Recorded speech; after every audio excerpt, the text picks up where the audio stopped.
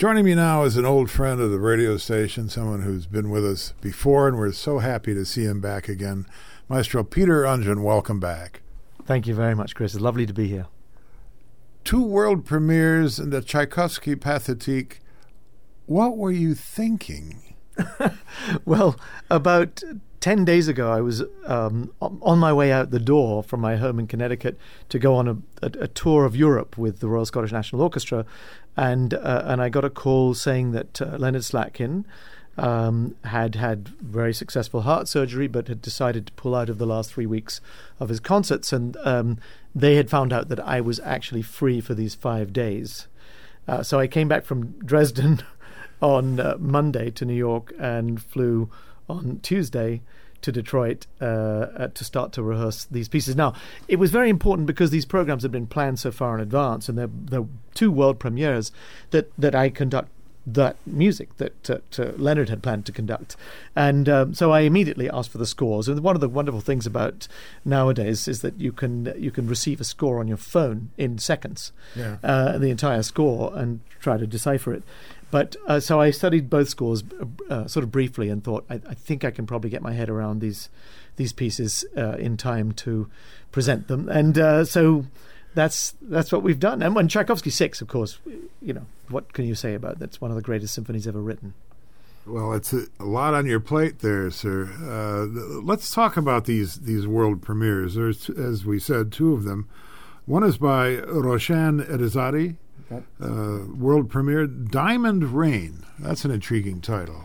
Yes, it is. She was fascinated by something that the scientists had developed in the summer of 2017. They seem to have recreated atmospheric conditions on Neptune, or some such thing, and they were trying to prove a curious meteorological phenomenon, and that involved this sort of artificial lightning.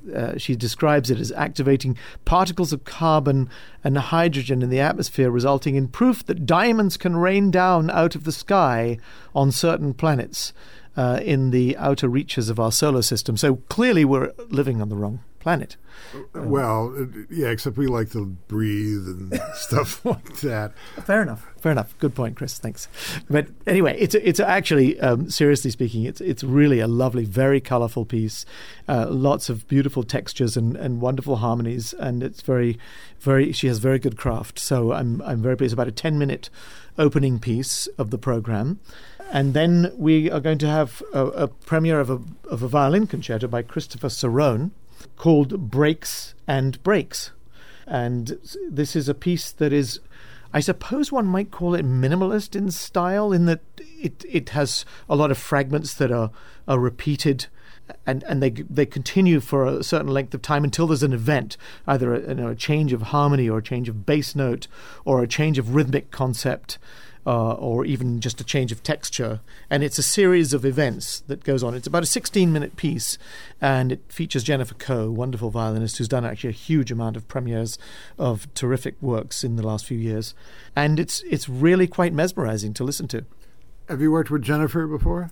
A few months ago, I worked with her, did Chain 2 by Lutoslawski in Los Angeles. Oh. So I have worked with her quite recently. The most important thing with this piece is to figure out exactly how the balances are going to work, because he does use the violin very much in conversation with the orchestra at all times. I mean, there isn't a cadenza, for example. There's no moment where the violin just plays by itself. So it's always layered into the orchestra texture in a very interesting way, and there's a lot of stability in the orchestra texture, in that, like very long notes that are held in unusual instruments like even contrabassoon or bass clarinet. Or the horns might be holding a note, or various wind instruments will enter gradually to create additional layers. And meanwhile, there's a rhythmic element that's going between all of the voices. Like quite often, it's the solo goes to the first violin, solo to the second violin, solo to the viola, solo to the cello. So it's quite electrifying to watch all of this going on as well. So it's a very interesting kind of piece, because when I was young, which was a while ago. Let's say in the 70s, you didn't. You're very young. Very young. Yeah, you didn't write music like this. You couldn't write music like this. Really, it was the beginning. Philip Glass was just beginning at that time. Why couldn't you write it? Well, because people would laugh at it. Frankly, because it had to be really hard to listen to be taken seriously. Do you see what I mean? It was that period of time in the sort of mid 20th century as things developed. You weren't taken seriously unless you were a real modernist, and most people would, I think, listen to music, and if they were quite confused by it, they would find it really profound. I'm being a little bit sarcastic now. That's insane. Yeah, well, but it's right. It's true. There is some truth to it that we became kind of addicted to newness and things that were difficult. And I often look back at this because I grew up with the Beatles, right? And so when I was a very young player, the classical music. I mean, Benjamin Britten was the most famous musician in England in 1962. He wrote the War Requiem, and I mean, nobody took anyone else seriously. Certainly not the Beatles. They were just starting.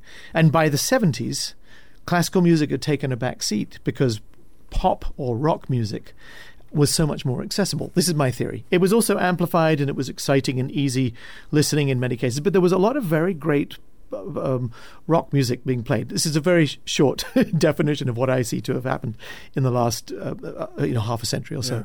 And I think really in the last 20 or 25 years, a lot of people have said, we can write, quote, classical art music that is accessible too. There's nothing to be ashamed of in writing things that are actually not difficult to listen to.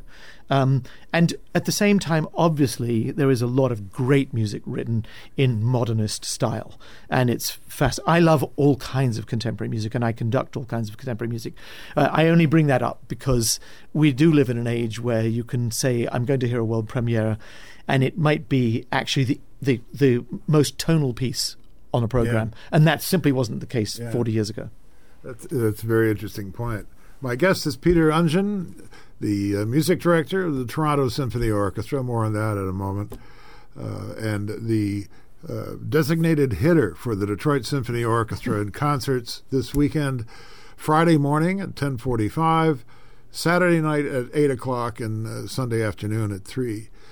Now, after these two world premieres, the rest of the program is filled with another symphony, the Tchaikovsky Pathétique, that had, in its day, and I guess in some respects to this day, some avant-garde aspects to it. Very true. I mean, basically, I think you're referring mostly to the fact that the final movement is not a big, joyous, bombastic allegro or vivace or something like that, which was what Tchaikovsky had written in almost every single case with every single piece. But even before that last movement, Dave Brubeck gets credit for Take 5. But that second movement, that waltz, that crazy waltz that Tchaikovsky wrote is just brilliant. Oh, for sure. Yeah, I mean, it's 1 2 1 2 3 1 2 1 2 3. Yeah, I mean, it's so elegant and so beautiful, and the middle section of that is searingly yearning. I mean, this is among the greatest music that could ever have been conceived. For anybody who would listen to this would be stunned by it, I think. I mean, and most people who are listening, of course, know the piece. But it's a staggering thing. And then the third movement is the most dramatic, life-affirming march, although it has a kind of a dark side to it. And he himself said that it had some kind of a solemnity to it, that march, which is really interesting. So there's a rigidity to the rhythm, which has at times a little bit of anger in it, but it's highly dramatic and incredibly exciting, and has a final 30 seconds which just gets you out of your seat. And this Tchaikovsky was very aware of. People would just jump up and applaud. Of course, in those days, people applauded after every movement. That hadn't sometimes yet changed. During. Yes, exactly. It was more like a jazz concert, I think. But so I never discourage applause after that movement, because once people applaud and they respond to the electrifying excitement that they've just experienced, as soon as that applaud finishes, when you leap into this tragic descending scale. And by the way, pretty much the entire piece is made up of scales, up or down. It's one of the most remarkable things, and a series of brilliant suspensions at all kinds of places. But as soon as you enter into that world, you take people from their most elated possible spirit to the most ultimate in devastation and disappointment, and it is such a powerful, one of the most powerful moments in any musical experience. The Russian word might have been more accurately translated as passionate rather than pathétique, but the French translation hung on, and the downside of the symphony is seemed to overshadow some of the other aspects of it. But that last movement is that's certainly a grabber. It is. I mean, it takes us into places that we don't often dwell into because it's perhaps too uncomfortable. But we all are familiar with that feeling of darkness and emptiness and devastating loneliness that he expresses in that movement. But there is also a middle passage which is among the most beautiful moments, and it feels to me that this is what he always would have longed for. It's his ultimate aspiration is a world of such tenderness and beauty and sensitivity. There's another word, by the way, pathétique or pathetic. They're not the same word. Sensible and sensitive, and all these words in different languages. One has to be very careful because you can't translate them directly. But this kind of vision of a perfect world, one in which Tchaikovsky himself could have been comfortable because he led a life of absolute conflict. Being a homosexual in the late part of the 19th century, or any part of the 19th century, or for that matter to this day, in Russia, was impossible. And it was absolutely crucial that he hide that. And there was a deep-rooted pain that is expressed most powerfully in this piece, and particularly in this final movement. We can all identify with what it is to be an outsider. On some level or another, we have all experienced being an outsider, and so we can be sympathetic to whatever it is that another person is experiencing, which leaves them feeling in that position. Wonderful piece. And it will be really something to hear in Orchestra Hall with this orchestra and this conductor. I'm speaking with Peter Ungen. Before we let you go, and I know you've got a lot of work to do to get ready for the concerts, this is your final season as music director in Toronto. It's been a good run. You've had some major accomplishments in that time. But I don't know whether you heard this or not, but there's an opening in Detroit. Are you leaving? Not that I know of.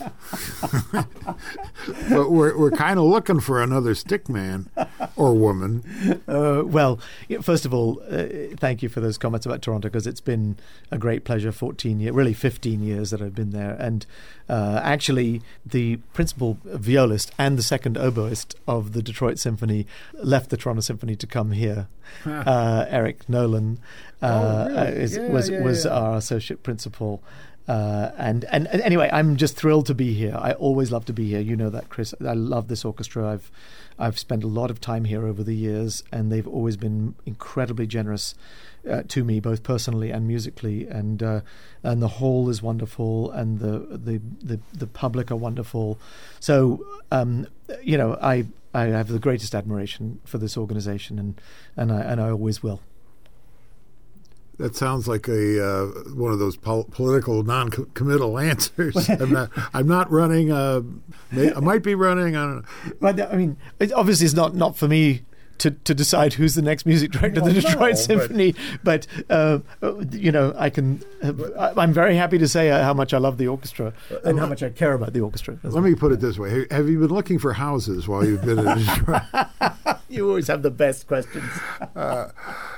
You also have that gig in Scotland. Next week is my final week in Scotland. I'm doing Marla 9. Yeah, well, and I will conduct at the Proms the Britain War Requiem at the beginning of September. But no, I decided to time it this way to kind of free up my schedule, free up my mind a little bit, so that I can freely move on to the next project. Peter Ungen, we're very glad to have you back in Detroit. Don't be a stranger. Always glad to have you. Always lovely to be here. Thank you, Chris.